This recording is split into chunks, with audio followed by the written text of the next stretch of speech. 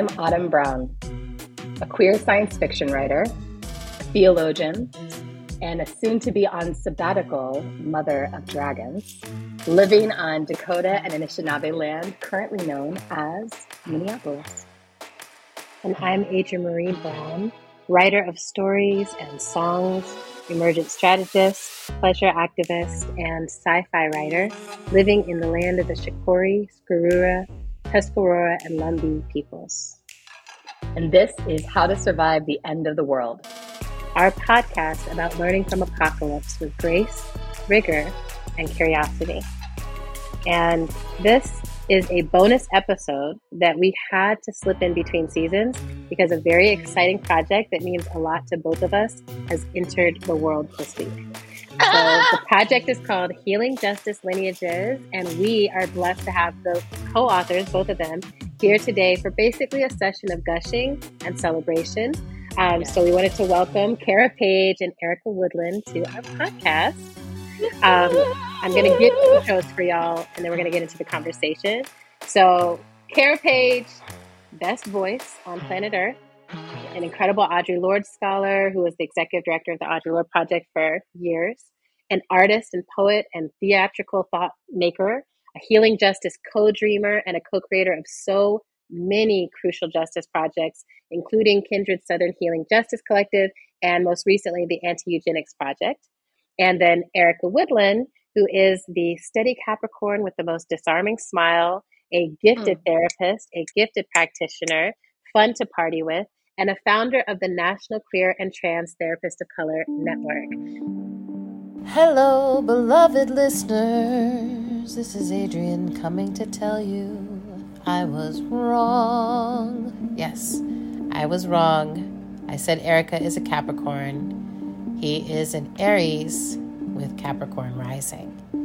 So, understandable, as if you understand much about the rising signs. However, that Aries is important. So, just a corrective little note here. Let's keep going. Love y'all. Welcome, y'all. We're so happy to have you here. Yes, thank you for inviting us. Honored to be here with all of you. We're really happy to have y'all here.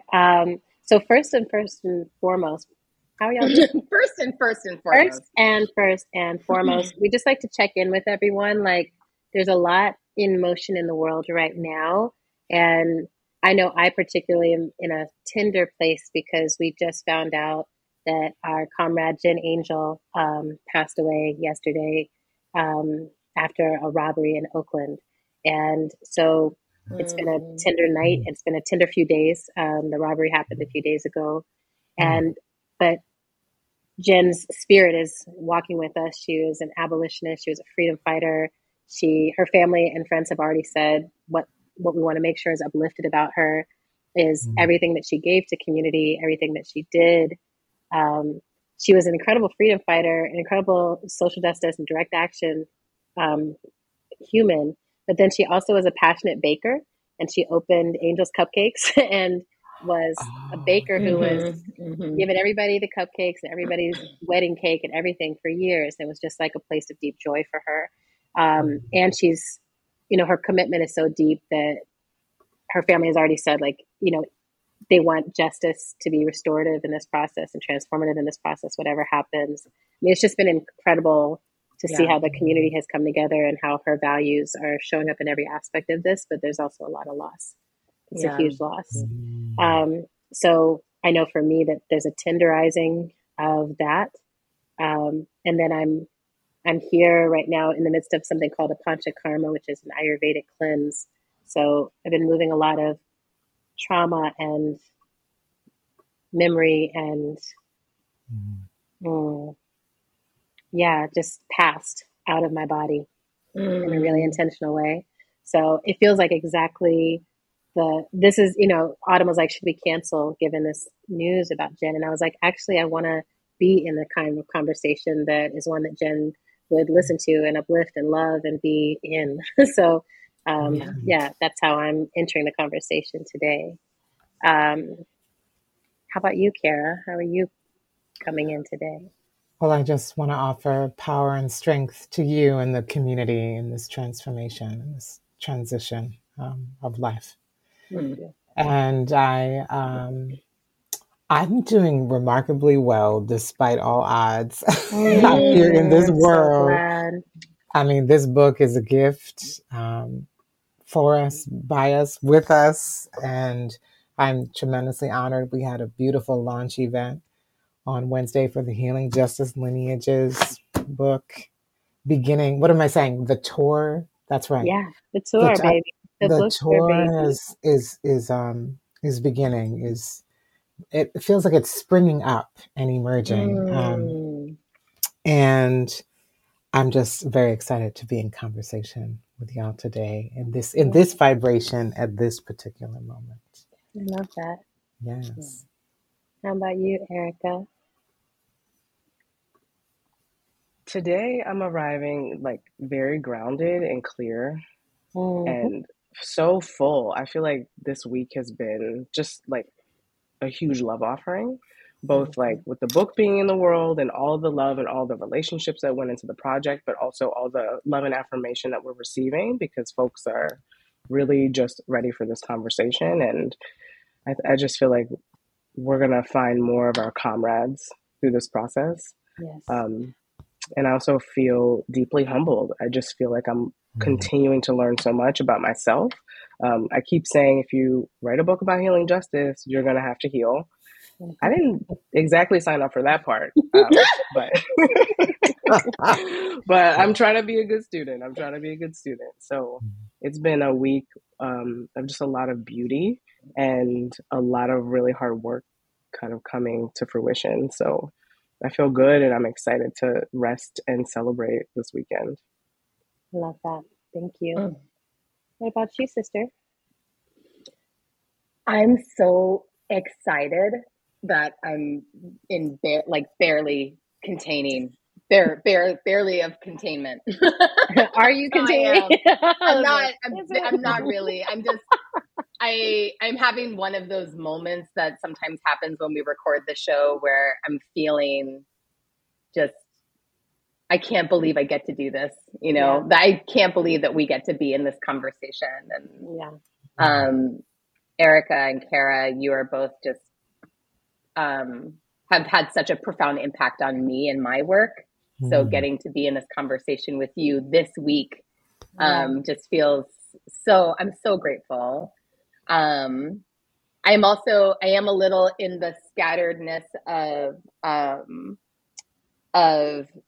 parenting, just in as much as I have a kid unexpectedly home today who's dealing with a migraine. But she is settled in her little couch nest thing that she has created for herself with her manga and her water and her PB&J. So I think I love that I know which child it is. You know exactly which child it is. Oh, great. So, I'm not concerned about her, but it has been the day has been a lot of kind of flowing in and out of being in conversation with people, doing a little bit of work, and then snuggling with her, and then coming back into my office. I'm in deep, deep gratitude, y'all. Yeah. Well, this is actually a good way to enter into the conversation because this book, Healing Justice Lineages, it opens with basically gratitude after gratitude after gratitude. I really loved that. I just felt like I kept hearing, and now there's this kind of gratitude, and now there's this kind of gratitude. And just I wanted to offer y'all gratitude and thank you from the very first page of the book, saying that it was dedicated to Harriet Tubman and Charity Hicks and your ancestors. I was immediately crying. I was just like, yes, thank you for uplifting Charity in this way. And then continuing with that gratitude. And we wanted to start off getting to hear about the journey of this book from the conception of the book. We know this was a collectively authored process, which is always special. And what shows up in the pages of this book spans geographies, traditions, communities, and both linear and nonlinear histories. So we wanted to hear as much as you want to share about that process and also how the process was like the curation process was actually reflective of healing justice itself. Yes, yes, and yes. I'm gonna jump right in here, Erica. Can we Yay. riff? We can riff off this. Yeah, Yeah, riff let's a do it. riff. I feel like more a jazz piece than Yes.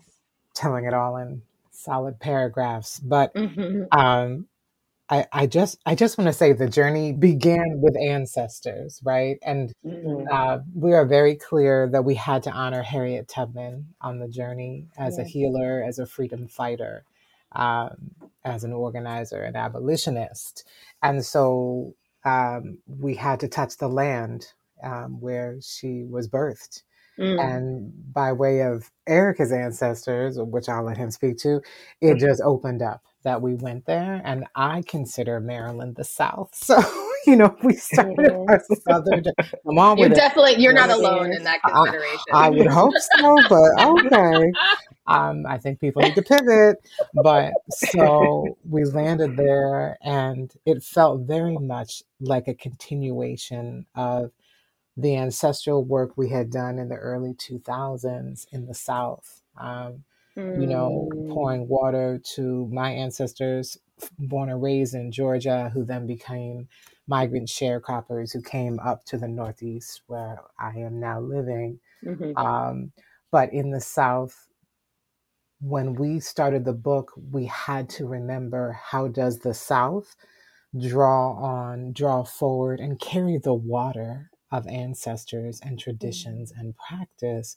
Mm. So when I think about how the book began, it became very much a psalm, a continued memory, a prayer that was very much in dialogue and conversation with both of our ancestors, Mm. and then being conduits of all the communities that we touch.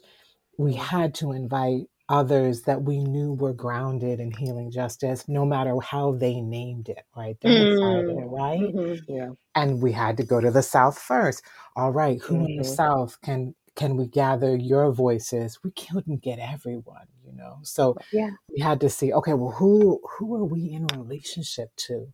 That's Mm. very important for Mhm. us. How do those people we interview, how are they rooted in place of movement, place of political abolition, place of region, geography, land, and Mm. spirit, and spirit. Yeah. And so, and we really had to hold that balance. And I'll tip it back to you, Erica, but that balance of how do you hold story from so many people across regions about a collective lineage of care and healing as part of liberation, Mm. without feeling like you're not asking the right people or the right questions. Mm. Mhm. And Yeah. we had to trust our ancestors.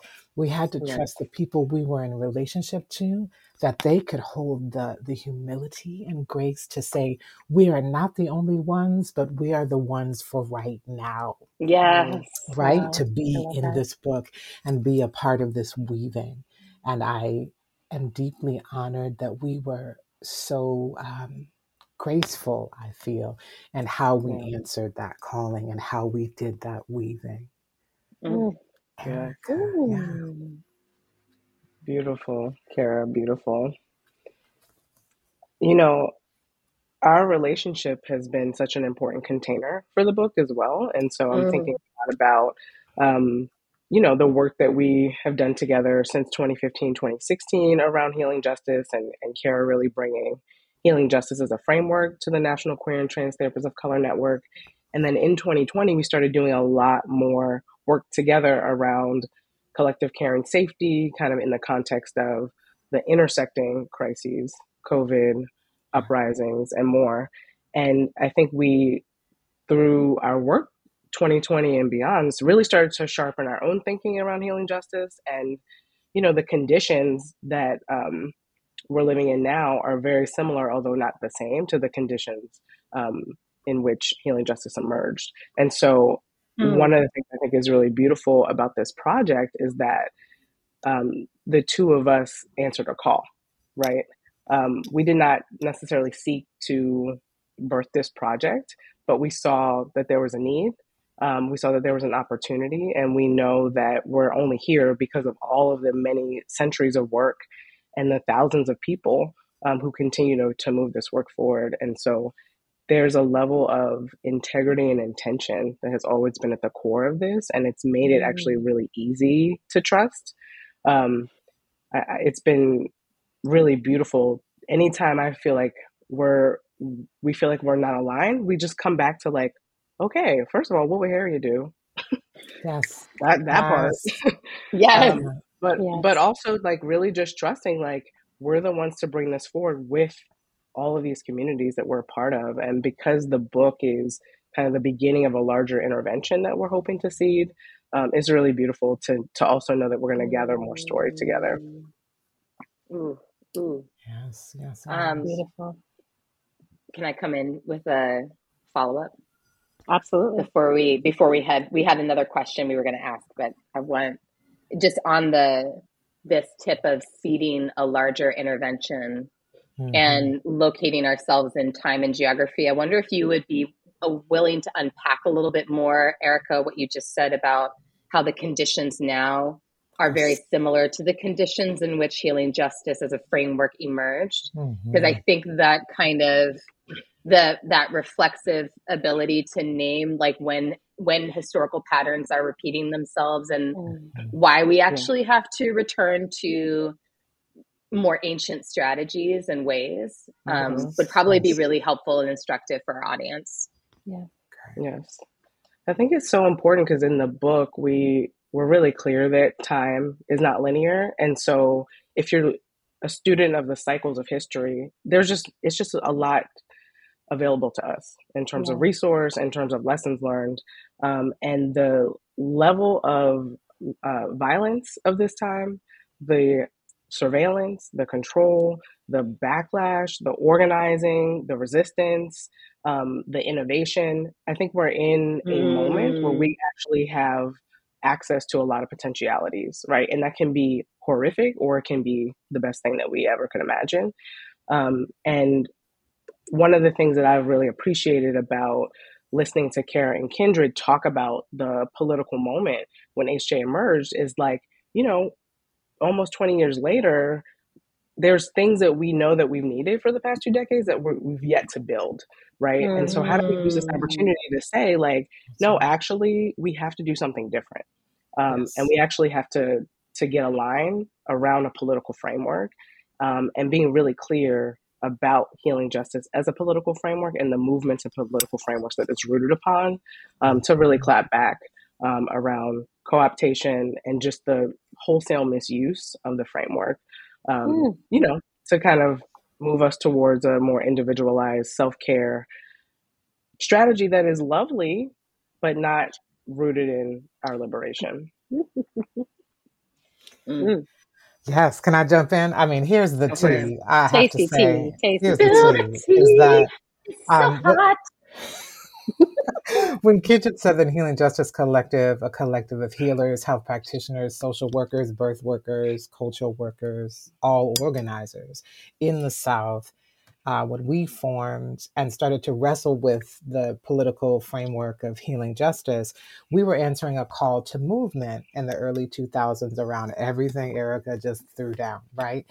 And the question became, wait a minute, how did other Southern movements, Black and brown, immigrant, refugee, queer, trans, gender nonconforming, how did our people survive all the other attempted genocides, all the other loss of campaigns and failure, all the other executions of our freedom fighters? How did we hold collective grief and trauma in those moments? That is very generational in our cellular bones and bodies, right? And so to ask that question, then what emerged was, wait a minute, we're waiting for carceral strategies to tell us how to be well, physically, psychically, emotionally, spiritually, all right. When we already know we have people in our lineages and legacies that were curanderas, birth workers, root workers, doing this work for our collective survival. Hold up. We got medicine. And people have co-opted it, stolen it, licensed it, surveilled it, bought it, sold us back to us, right? Fast forward, when people started co-opting and commodifying healing justice, Kindred Southern Healing Justice Collective didn't have time to respond to that. We were just annoyed. We're like, oh, here we go again. You're going to take it out of the South. You're not going to make it feminist. You're not going to make it abolitionist. You're sure as shit not going to make it Black. So it's over. It's a wrap. So, and we didn't, that wasn't our call to action. That wasn't, I always used to say, that's not my problem. But fast forward, I met visionaries like Erica who really pushed her. One, he came with such joy around the framework and was using it to organize insider outsider strategies with therapists. And I was like, oh my goodness, is this useful to you? You're really grounded in the principle, the values of what we meant.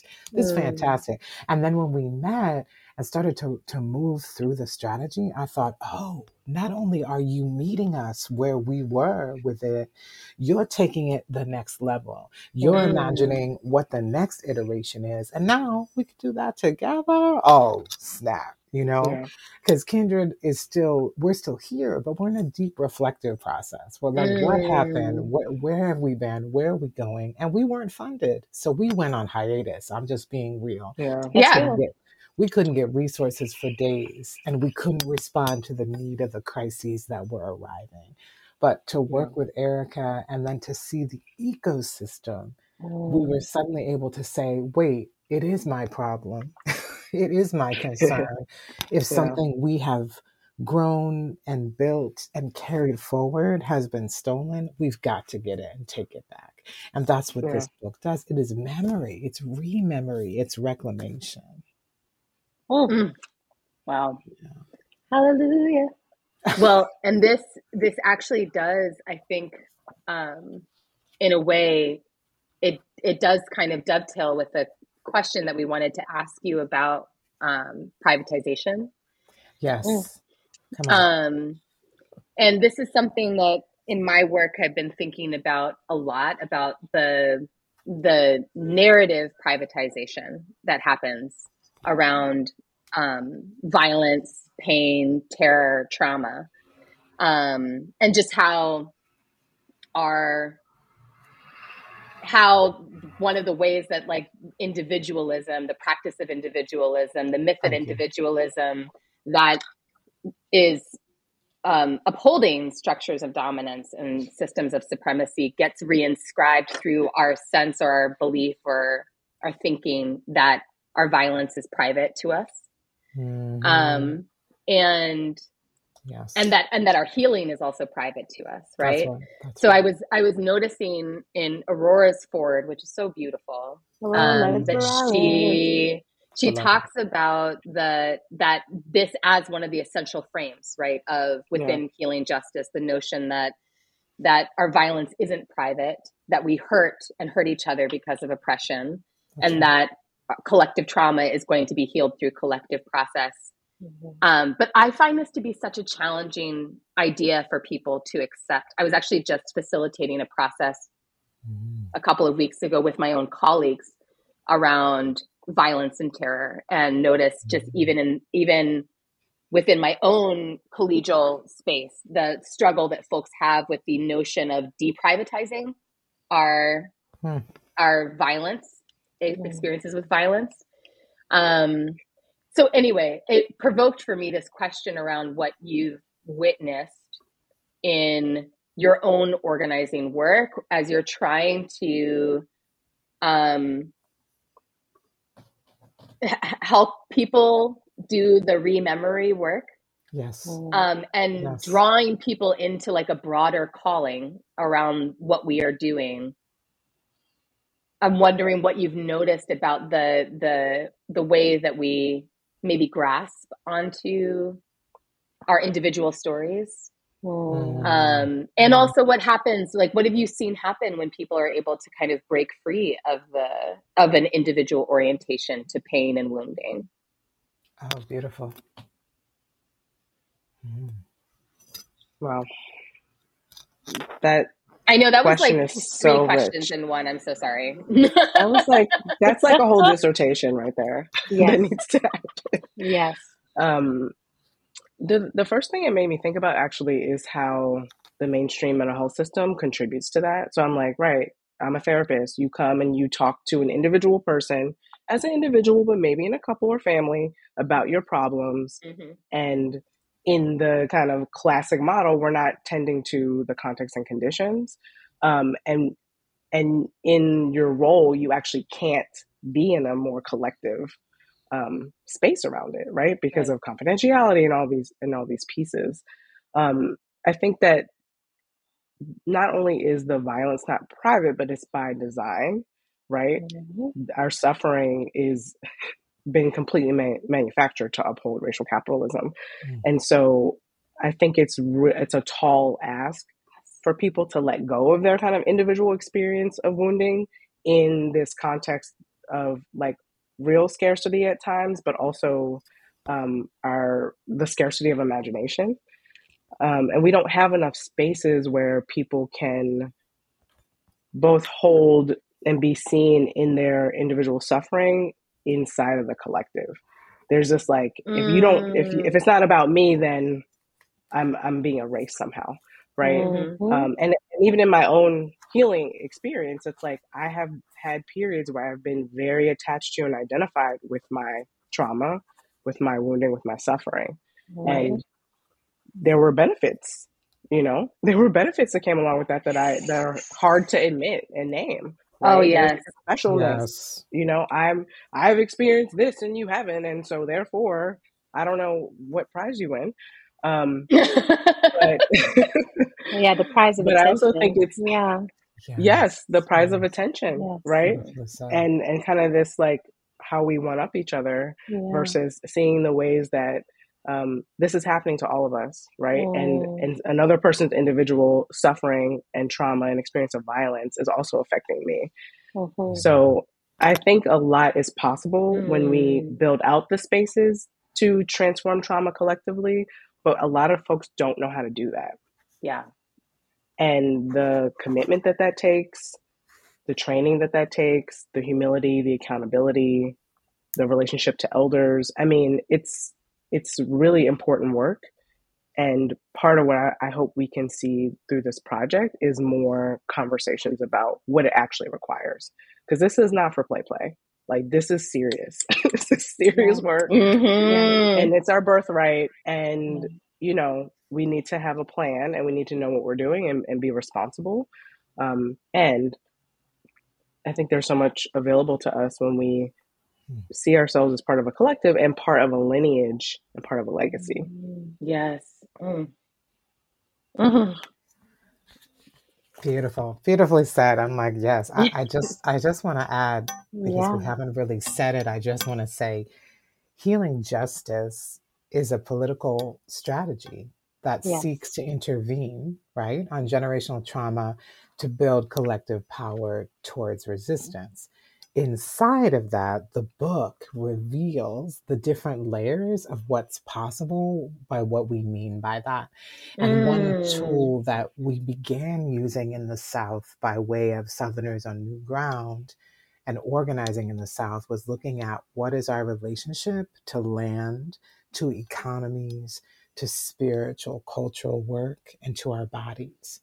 And so, riffing off of what Erica said, if we're exploring our collective relationship to land that's not based on an individual capitalist agenda, Mm-hmm. then we have to understand what is our interdependence that doesn't Mm. isolate us and separate us out, and what is our interdependence to each other's bodies, not to be your body, not to have your pain, but to understand how we are in relationship to each other's collective pain, and how will we um, uphold a level of respect, integrity, and discovery around Mm. what it means to take care of pain interdependently of each other. I think disability Yeah. justice movement does this tremendously well, right? And Mm-hmm. asking the question, how will we take care of each other, knowing we will have very different needs, and we're not Yeah. trying to build some monolithic idea of Right.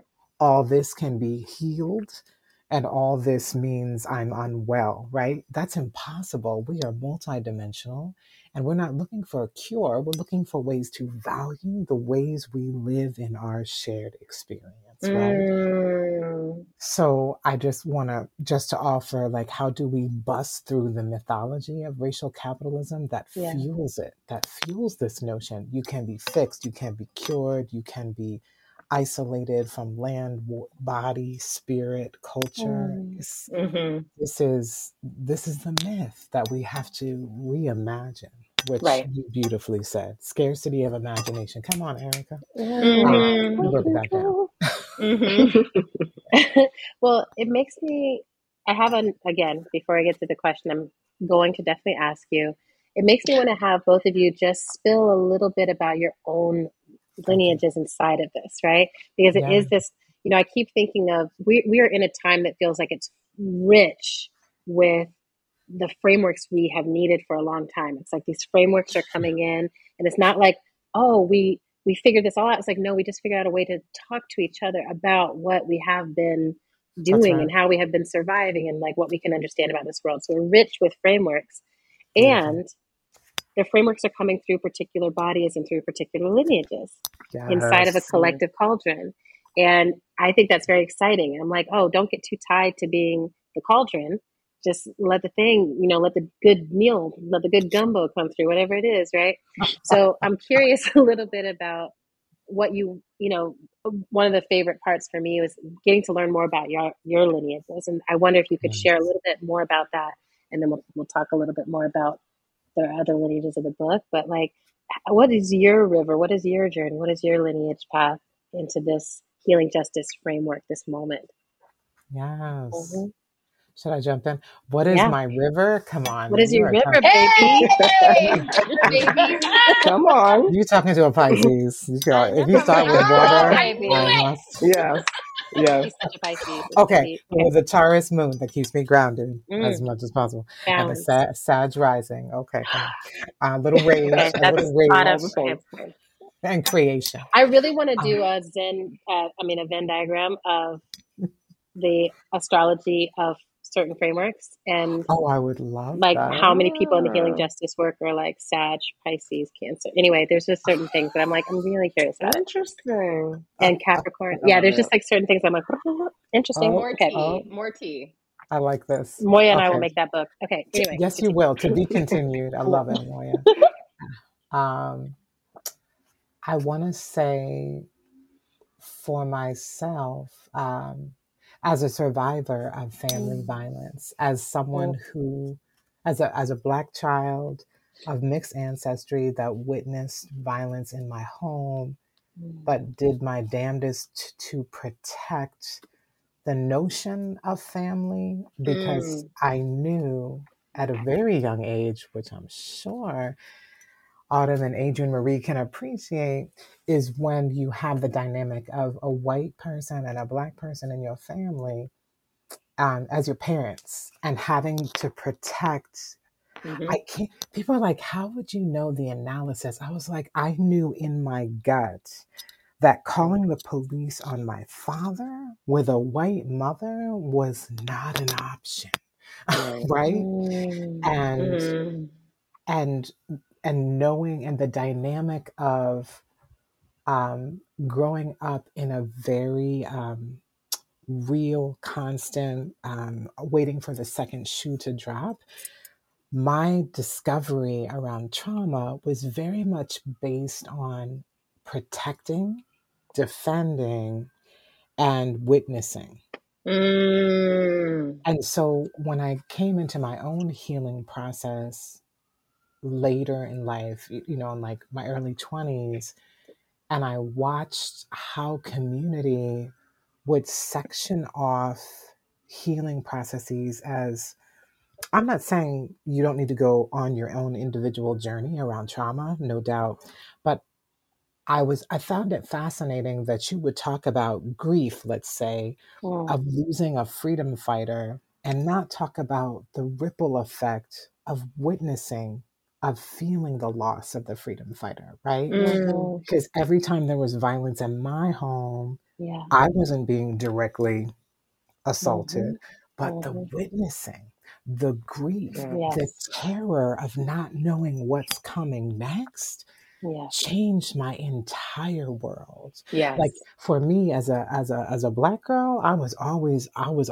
ready to run, you know. Yes. And then when shit came down, even in my teens, when certain stories would emerge and I was like, oh, this person in this house and in this house, you're all going through some shit. But Yes. we're not organizing together collectively. It doesn't matter what your trauma is, you are still needing to be safe and Mhm. needing to have the mechanisms that care for you and build safety, right? Now, everyone Period. now would Yeah. say, well, of course, blah, blah, blah. You could do a pod mapping or blah, blah. And I'm like, no, in 79, your shit was on analog. Your Yes. phone was, Right. it was not on a computer. Yeah. You were out here on the end of a line waiting for someone to notice, Yeah. Yes. right? And that is the reality and relationship I grew up in Yes. relationship to violence, fear, care, safety. So I've got to say that lineage pulled into HIV, AIDS, the Mm. Black women's health movement in this country, the women of color health movement, Mm. and then other movements that emerged like reproductive justice and disability justice and harm reduction, right? Yeah. Seeing the relationship to safety and how Yes. people took care of each other Yes. saved my life. Shout out Mm. to Shira Hassan's I was book, like, Saving Our Shira. Lives, right? She speaks Yes. to it. She speaks to it. And I was like, Yeah. yes. And that's what I was looking for when I became that sort of co-dreamer, designer of healing justice. I was like, wait, there's something in between here, Yeah. between the grief and the trauma and the revolutions we're holding. Yes. If we're not intentional about care and how we're building it collectively, we're going to be hanging out on the end of a line waiting for someone to see or notice us. And I don't Mm. ever want to create that again for the next generation. Oh, thank you. Mm. Thank Yeah. you. Thank you. It's I'm Beautiful just like a question. little teary eyed. It's just that's so beautiful. Mm. Thank you. Thank you, Kara and Yes. Erica. We've in Yes. tributaries. I love this question. I love it so much. For me, it all starts with my mama, who is an ancestor. She transitioned in 2006, and Mm. I come from a long line of mothers who don't live very long, right? Uh-huh. So her Yes. mom passed at 45, my great grandmother passed at 41, and there's this kind of theme around unresolved grief, and the particular violence that is bestowed upon Black women in this country. And so Mm. everything I learned about care and protection and the lengths that one will go to take care of your people, I learned that from her.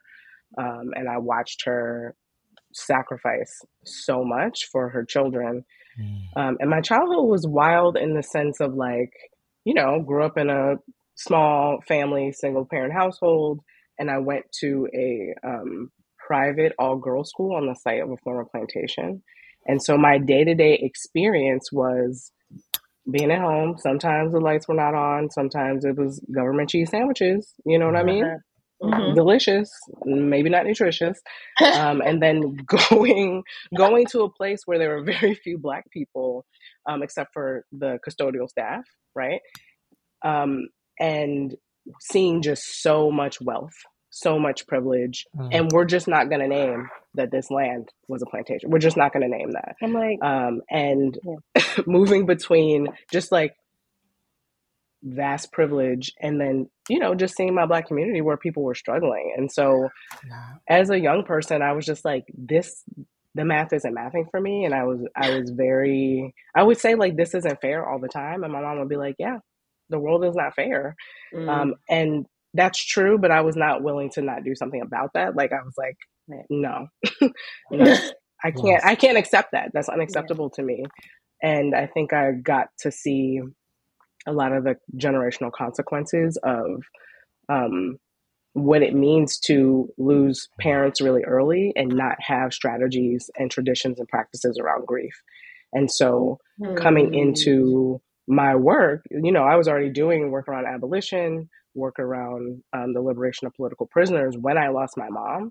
And I'd sat with so many survivors who were talking to me about their grief, who were talking to me about what it meant to like be in jail and lose your mom, right?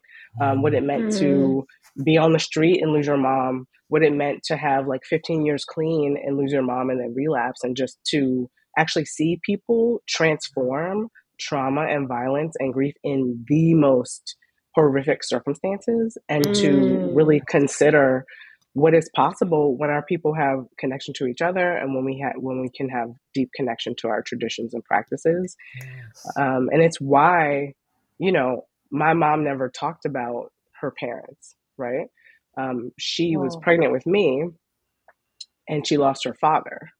So she was 26. She had lost both of her parents. By the time I was 26, I had lost both of my parents. So there's these like real clear patterns that I'm like, this is not a coincidence, right? Yeah. This is not a coincidence. And what we know is like, we're not going to get free if we don't also have our healing traditions at the center of our political work. And we're not going to be healed if we're not transforming the conditions. So those two things have always been very deeply woven inside of how I make meaning of the world and my work. But a lot of what I come to understand about what I call exquisite care is from her, and really watching the amount that she was willing to sacrifice, because she wouldn't have called them political convictions, but she was just a person that was like, this is the right thing to do when we do the right thing. Right. Yeah. And when other people are doing whatever they're doing, we still do the right thing. That's right. So there's a piece, I think in the book, there's a line about like choosing integrity over belonging, which I don't want that to be the choice. Yeah. But with some of the things going on out here in these movement streets, listen, we might have to choose integrity over going with the crowd. That's right. I mean, I actually think it's how these frameworks get to come to light because, we are all emerging from a period of movement history that was so structured by philanthropy that literally everyone who has sort of burst through that and said, we don't fit into these silos and we don't want to compete with each other for one part of our community. But we want to start to see these holistic frameworks that are like, this is a lens through which we can see the whole picture. So I think that choosing integrity over belonging is what the common thread amongst people who are like, hold up, it's this whole other way of seeing it actually. And I love the way y'all have structured the storytelling of this, like structured these lineages, because it is, you are setting a boundary with this text, and it feels like you're setting a boundary in a way that's like, we'll take you back so you understand why we need the boundary. We'll take you to the root system of the boundary, and then we'll let you understand what we've been practicing and what you can practice and how you can honor this. It's really a gorgeous structure. So we wanted to ask you if you would each choose a particular lineage that you'd like to uplift from the book to give our audience a taste of the riches that are on this table. Yes, there's so many lineages we want to lift up, or we do in the book. Yeah.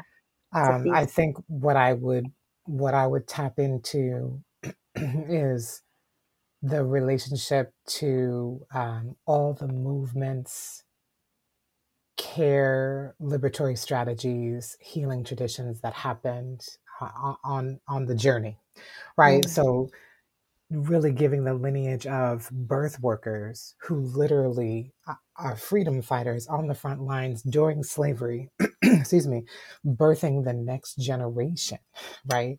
Of black people, literally saving our next generations, or choosing to abort, right? Using abortion as a tool for revolution. Again, freedom fighters at the front lines saying, I will not birth you into slavery, right? So just drawing on that tradition as a healing tradition, looking at the Black Power movement, the Chicano Power movement, the Yellow Power movement, AIM, American Indian movement, how these different movements use care strategies, use collective care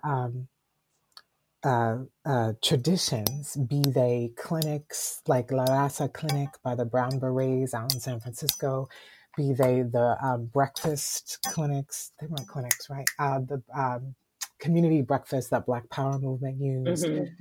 I mean, the tradition of acupuncture as a practice to help decriminalize, right? People who were substance users, who were, living their lives fully, wanting to understand the political relationship to the use of care and a healing tradition inside of the Lincoln Detox Center, Mhm. led by the Young Lords and Mhm. and Black Panthers. So just we draw that lineage out, and Yes. we know this history is hidden, Yes. right? Medical students don't get it, therapists don't get it, psychiatrists don't get it, social workers don't get it, Yeah. organizers don't get it. Like, we don't get this to hear this lineage and say, oh, wait, what? Where's birth work inside of revolution? Yes. Where are detox clinics using Mhm. healing and different apparatus and traditions of healing part of revolution? That's what this book honors and elevates and says, here we are. Here's the arc. Yes. Where are you inside of it? Yeah, Jump because you in, are inside of it. because Because you we are are. inside of Yeah. us. Yes, Yes. yes, yes. Beautiful. Knowing or not knowing. Knowing or Yeah. not. The Allied Media Conference, Yes. Mhm. Insight, Yes. Yes. doing the anti-violence, abolitionist, Yes. critical resistance, Yes. just sort of Yes. lining, oh, here we are Yes. doing liberatory practice with care inside of that. And Yes. that's the lineage. And we know that everyone, it will not be named, but Yes. we will continue the journey to add the names and Mhm. pour libations Yes. and keep moving forward. Mhm. Yes. Yeah. Yeah. Yeah. I Thank love you. that. I think for me, it's so hard because I love every nook and cranny of this book. Like, it's so beautiful. It's so beautiful. It's a One of good my problem. favorite chapters is I got to interview my elder, former Black Panther, former political prisoner, Marshall Eddie Conway. Oh. And, Eddie and Dominique Conway, they're very much responsible for my political consciousness and my spiritual orientation in this work. And Mm. so being able to actually take a conversation that Eddie and I have had for the past 15 years in different ways about the work of the Panthers, about this work now, about, healing justice as a framework. It was really, really beautiful to, I feel like, get some really clear downloads from an elder who's like, I've seen a lot of things, right? Yes. And he was incarcerated for 44 years, right? Mm-hmm. And was released in 2014. And continued to organize, of course, right? And part of what he did when he got out is also continue to organize. So the work never stopped. But what Eddie taught me was he's a deep historian, right? So as a young person, who thought I knew everything and was like, the revolution is happening right now. Don't be trying to tell me it's not. Very patiently and lovingly, he got me together and was like, so look at these other periods in history where we have moments that were similar. What can we learn? What can we Ooh. learn? And also, the present and the past are not exactly the same. And so the title of that chapter is Don't Give Up and Don't Make the Same Mistakes, which I love because it's like, what are the things that we need? What are the relationships that we need to stay in this work and have longevity in this work, right? Which to me is so core to this piece around what it means to be an organizer and a healer in this particular portal that we're in. Mm. But to also not completely glorify the things of the past. Like, Yes. there were a lot of issues inside of the work that was happening inside the Black Panthers, Mm. and the other radical groups of the 60s and 70s, and there were a lot of things that they could not have anticipated, like COINTELPRO, right? And Yeah. so that's also one of the pieces that I think is really important is that these freedom fighters, especially the ones who are still with us, they are I think they're making it very clear where we need to get corrected. And I don't know, a lot of people don't have access to those elders, right? Mm. For a number of reasons. And I think a lot of us are not moving with the level of respect that we need to have to elders, and sometimes elders need to get their stuff together as well. Yeah, which I think But is if we part of the don't have respect also. It's like when you respect people, exactly, you be in real relationship, you know? exactly, Yeah. exactly, and our relationship has been, when I first met him, he was like, "I want to be your mentor," and I was like, "You know what? I'm going to be your mentor because there's some things you need to learn about Black feminine." I mean, who? Why was I talking to this man like that? I know it's embarrassing. It's embarrassing. But what I appreciate about him is he loved that. He Yeah. loved that. He loved my irreverence, and he loved that Mm, I stay willing to challenge him politically. And yeah. I think that our relationship and that conversation was so beautiful because, a lot of times he's like, you all you all have tools that you can use that we didn't have, right? And so we don't want to recreate the past, but we also need to take what has been useful and really reimagine what's possible. Wow. Mm. Oh man. Literally, what would we Sparkles. do without our elders?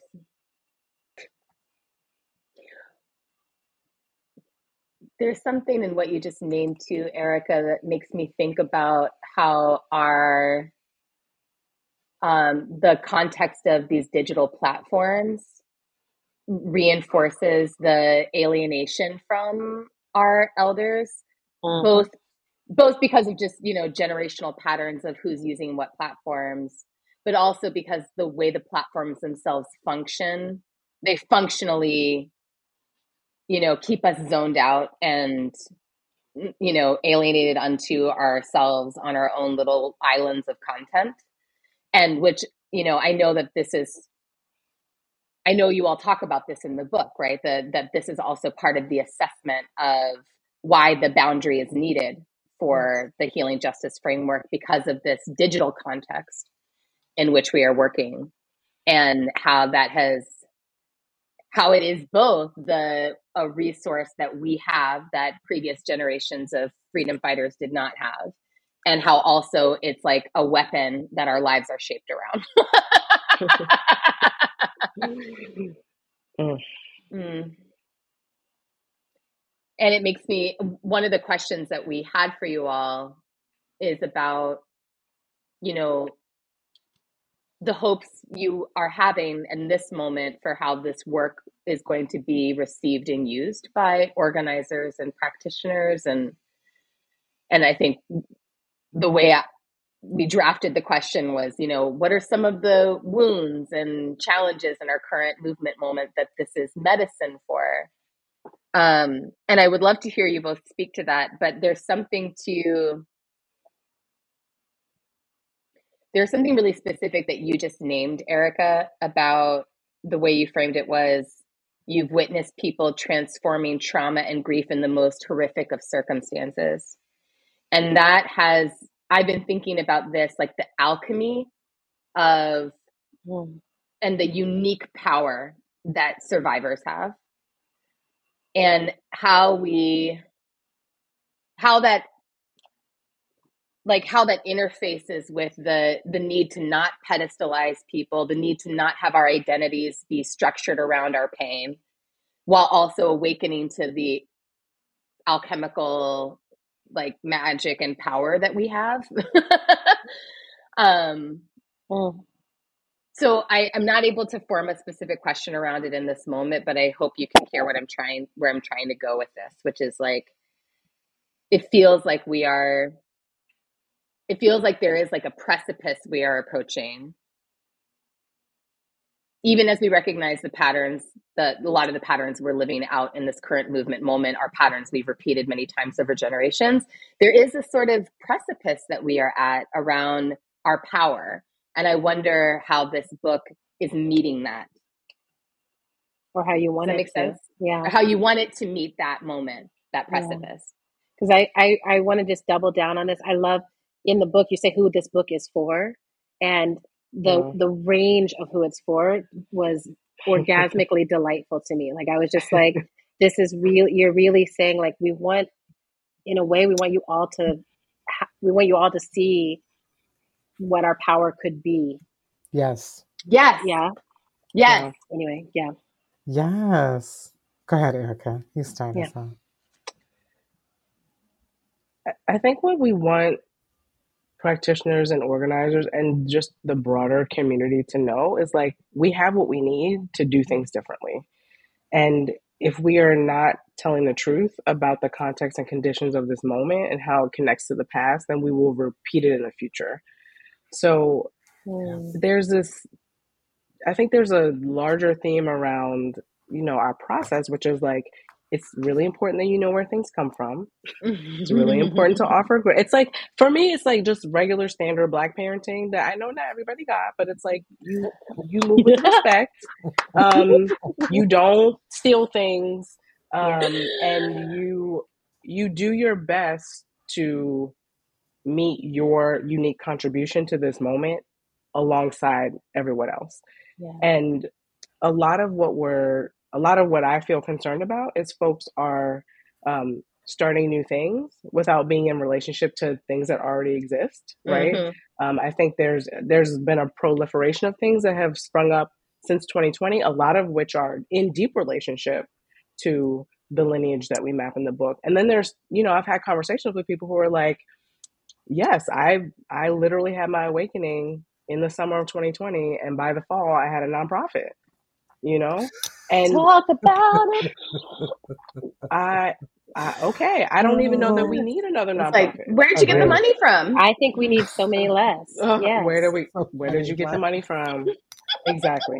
So I think that we're trying to invite people to align around a political and spiritual imperative and say, we need so many different iterations of healing justice, collective care, and safety, but you have to know where things come from. And you have to make a commitment to be aligned around the political frameworks and movements.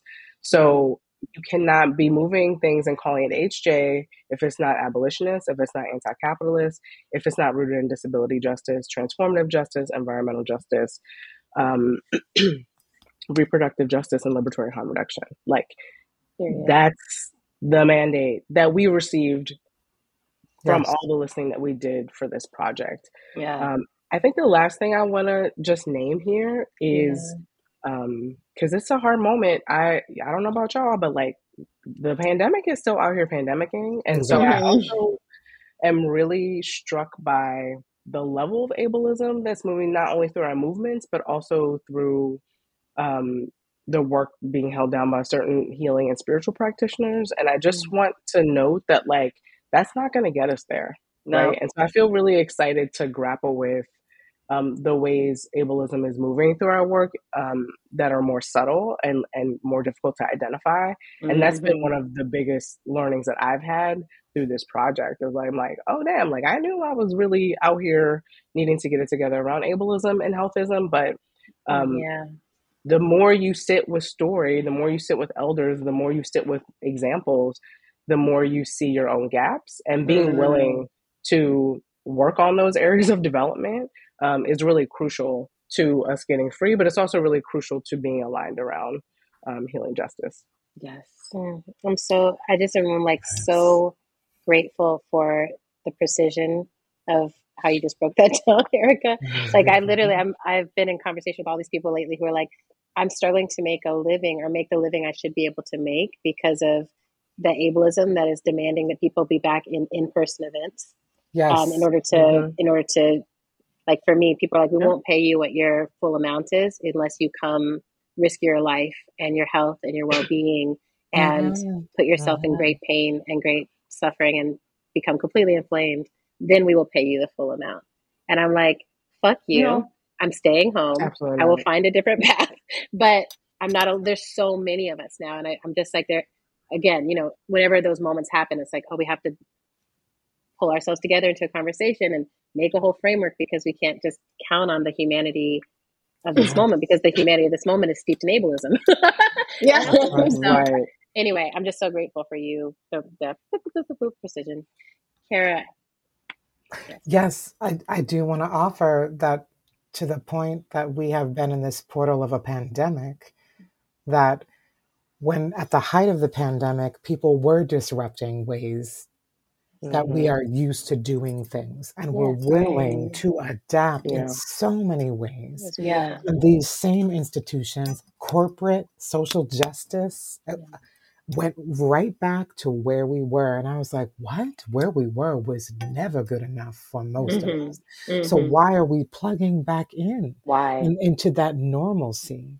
I mean, the other element of healing justice is that we are also about disrupting the medical industrial complex and these ideas and concepts that create, as you said, healthism, Erica, this idea of healthy, who's healthy, this idea of whose bodies should be preserved and whose bodies are expendable, seen as criminal or dangerous. Surprise is us, right? Right. Black and brown, queer and trans, disabled, incarcerated, immigrant and refugee, so on and so forth people. Mm-hmm. So just to rename Mm. discipline and rigor for practitioners is key. And sometimes I get excited when I talk about the traditions of healing and care. Let me be clear, everything we did should not be pulled forward.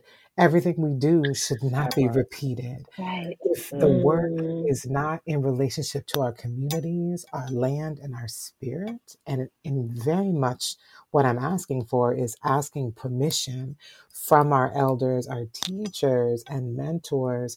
We can't just pull forward without understanding, can I do ritual literally on this land without asking permission for the kinship that has lived and shepherded and tended to that land for centuries? Like, it's really unpacking this relationship to who am I willing to be? Who do I need to ask? And who are my teachers? And they will change over a lifetime. I have multiple teachers who Right. have taught me about healing and care. Some of them I disassociated from, or Right. excuse me, disconnected from because they were no longer for Mm-hmm. me, right?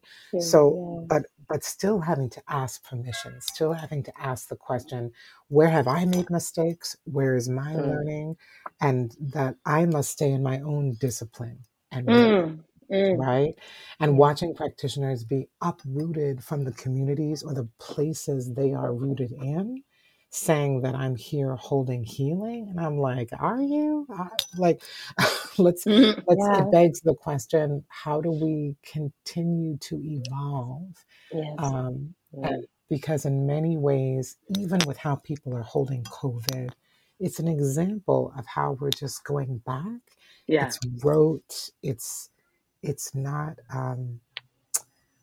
It doesn't ask the question, how will we continue to transform? This isn't static. Mm-hmm. There's not like Right. a way to get there that when we land, that's the destination. I Mm. like to say, people say, well, we can do collective care in nonprofits. I said, absolutely not, because that presumes that nonprofits or our people's organizations are the destination. Getting Right. free is not going to be in a fucking nonprofit. No. Don't ever rely on a state funded organization to give you all your care needs. That's Mm-mm. not what we were talking about. Mm. We were Mm. Mm. saying disrupt the notion that we can't talk about care and safety in relationship to organizing, but we still need to disrupt the systems that are very much about monitoring and surveilling what your body is, what your disease is, what your ability is. Yeah. We're not trying to repeat this. Yes. We're trying to Right. get out of here. We're trying to disrupt it. That We're part. trying to disrupt it. So, Wow. Ooh. Yeah. Thank you so much. I feel so full from what y'all are offering, and I feel hopeful. I think this book is an incredible text. And something I feel like I've learned about books is like people read them at their own pace. People read them sometimes completely. People pick them up. And what I want to encourage people to do is buy this book, have it in your house, have it on your coffee table, have it in your bathroom, have it somewhere where people can pick it up, because it's really beautiful the way their voices are woven together. It feels like you can just pick up and be like, oh, let me just drop in here and see what I can yes. get from Alexis and from Aurora. And, let me just drop in. Yes. And there's something in here. There really is something in here for you. And it's also, even if you might not read it till later, it's important for books like this that you buy it as soon as you can after it comes Yes. out, because that's how we show people that Come we on. need books like this, and we need this particular book. And so I just wanted to like really tell people, like, if you listen to this show and you respect Autumn and I, and you care about Yes. what we're talking about, buy this book. We're really putting ourselves behind it. We really believe in both of you, and we're so proud Thank of the you. labor, and we're really grateful that y'all came here to talk with us about it. Let's flume. Let's get into our awe space. Yes. Flume of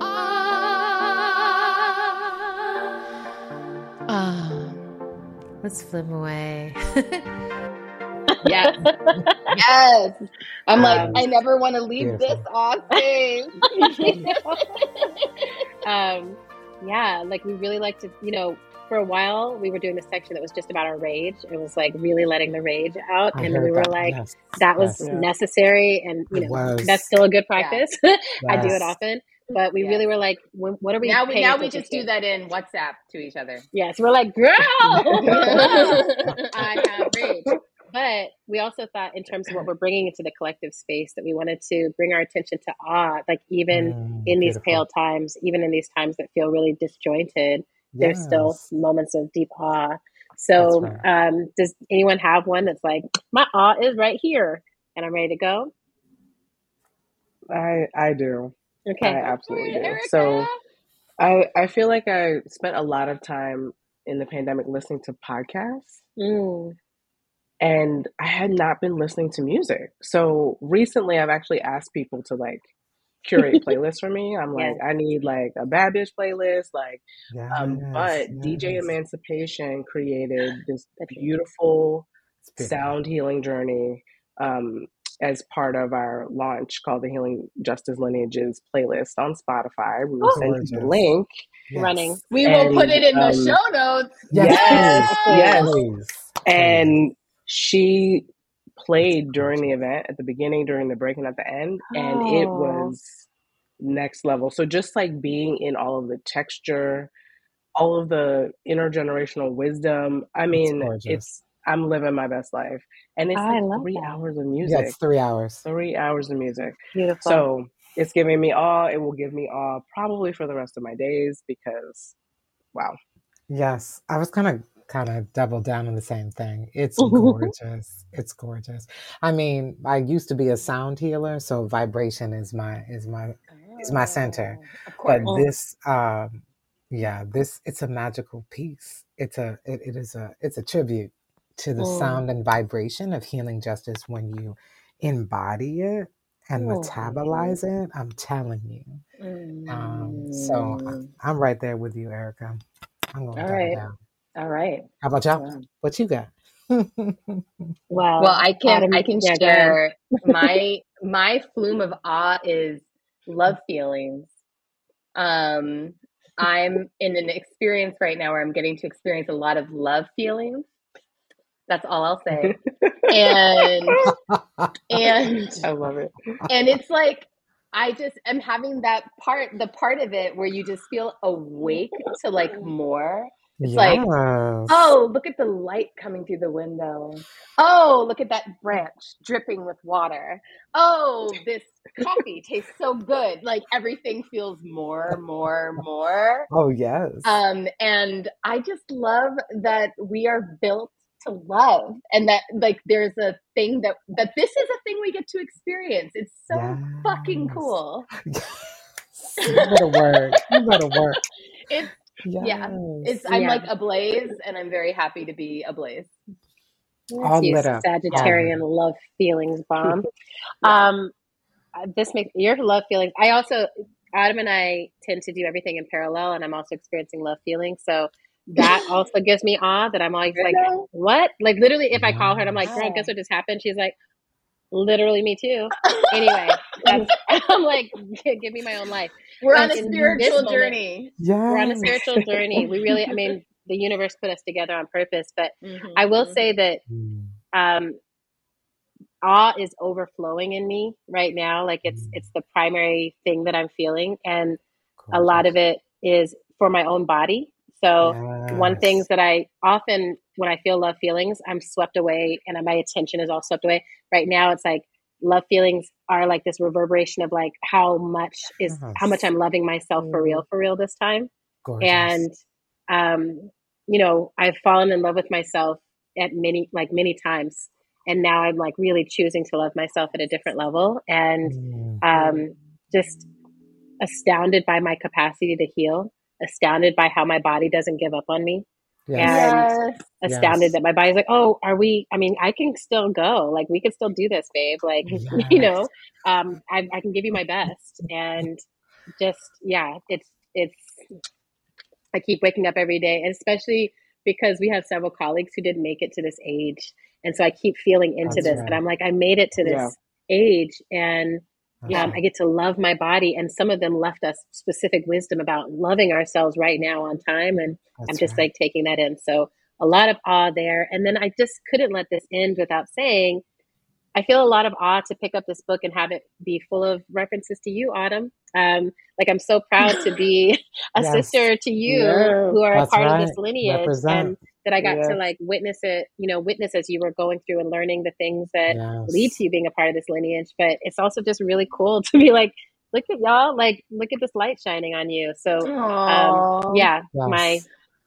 Well, I have to say, one of my most formative moments as a healing justice organizer was my very first call I ever had with Kara Page. Exactly. The debrief. Who taught me, like, so I was in my early 20s. I was totally the like, I'm a radical anarchist organizer doing alternative economies of care, and no one's ever done anything like this before. And Kara got me together. Kara was my person who was like, and we have had so few opportunities over the years to reconnect with each other in person. But I want you to know how formative that moment was for me as an organizer, to have someone be like, here's what a lineage is. Just so you know, there's more here. And I was like, got it. Okay. I remember just sitting my ass down. I love it. That was it beautiful. was very important. It was very important. And that element of what you were naming, Erica, of like having folks, what for whatever sustained amount of time, like having folks who are like, I'm not giving up on you. Yes. I'm awakened and excited by your excitement. That's right. And also, here's some things you should know. That's right. Absolutely.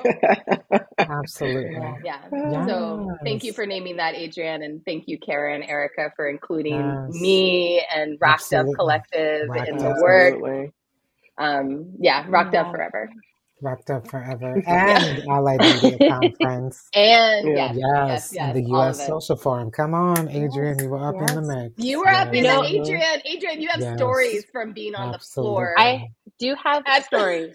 And I mean, I think people, this is why it's so exciting to me that this book exists, because I for years have told people, I'm like, I have done organizing only because there have been people who are willing to care for me along the way. I have been able to survive it. And particularly the U.S. Social Forum, I'm like, besides what was happening on the brilliant organizing level, which blew my mind, and getting to work side by side with Charity and getting to work with all these like movement heroes, there was also a moment where I'm like, I'm falling apart and I can't do this. A human cannot do this, and I cannot do this. For context for our listeners, I just want to name that Adrienne was the national coordinator of the U.S. Social Forum in Detroit in 2010. Just so people understand, for our listeners who don't know that.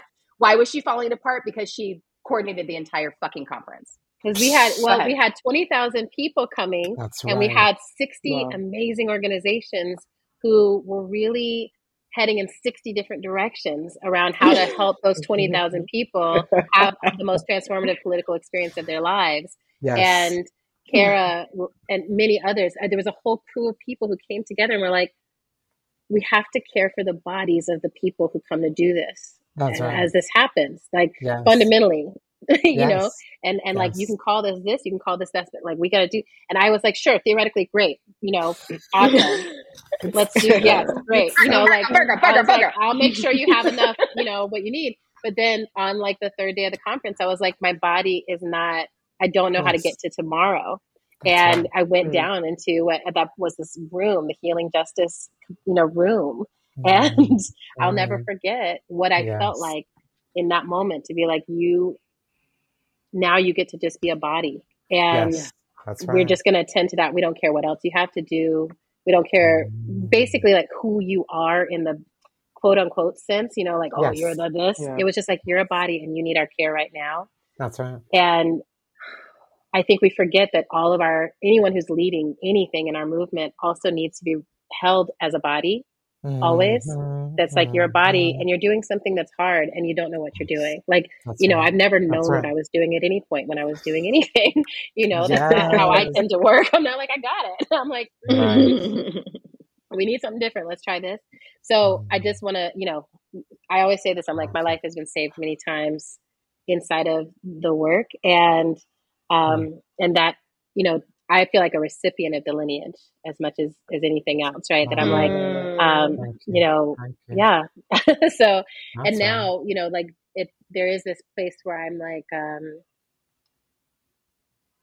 the urgency of this time makes it like, oh, we need the hardcore political strategies like this. And it's like, right now, what we need is this deep lineage-based work. And we need a deeper breath. Wide. We need a deeper, wide. slower, wider stance. Yes. We need to know that we've been here and we're not going anywhere. Like we've survived everything that's been thrown at us and gotten They stronger with literally each can't thing. erase Still here. us. Right? They Still here. So can't still here and erase stronger us. than ever. Right. So there's that. To me, the whole time I'm reading, I'm like, I think Harriet would love this. You know, like I think she would love to know that all this was happening. And that gives me chills and that makes me feel like we're in the right place at the right time, you know? So beautiful. Yeah. Powerful. Powerful. Erica, Kara, thank you for shining your beautiful light onto this world and offering this wisdom into this time, and also just being so real about, you know, what you are holding as you're doing this work. Because, I don't know, my assessment is that we need a lot more of that strong reality medicine. That's right. Yes, the medicine of reality. Yes. Very, very good. True. So thank you. And thank you for, at the end of this momentous launch week being with us. We are it's a gift. Thank you. It is an honor. It is an honor to be able to uplift this work. So thank you so much, y'all, deep bows to both of you. Yes, you're brilliant. You're brilliant. Y'all are just awesome. And like, Kara, I can't believe this. just told us we were brilliant. Oh my god. Okay, I was like, now I just have to do the rest of my day. I was like, you can't all right. Now. All right, here we go. Thanks for listening to our show. We're on Twitter and Instagram at End of the World PC. We're also on Facebook at End of the World Show, so long as they both shall live. I was like, are we on Twitter anymore? Okay, you can make a sustaining donation to our show by visiting our page at patreon.com/endoftheworldshow. Another incredible thing you can do to help our show sustain itself is to write us a review on Apple Podcasts if you are an iPhone person. Thank you. How to Survive the World is produced and edited by the incomparable Zach Rosen. Music for today's show comes from Tunde Alaniran and Mother Cyborg.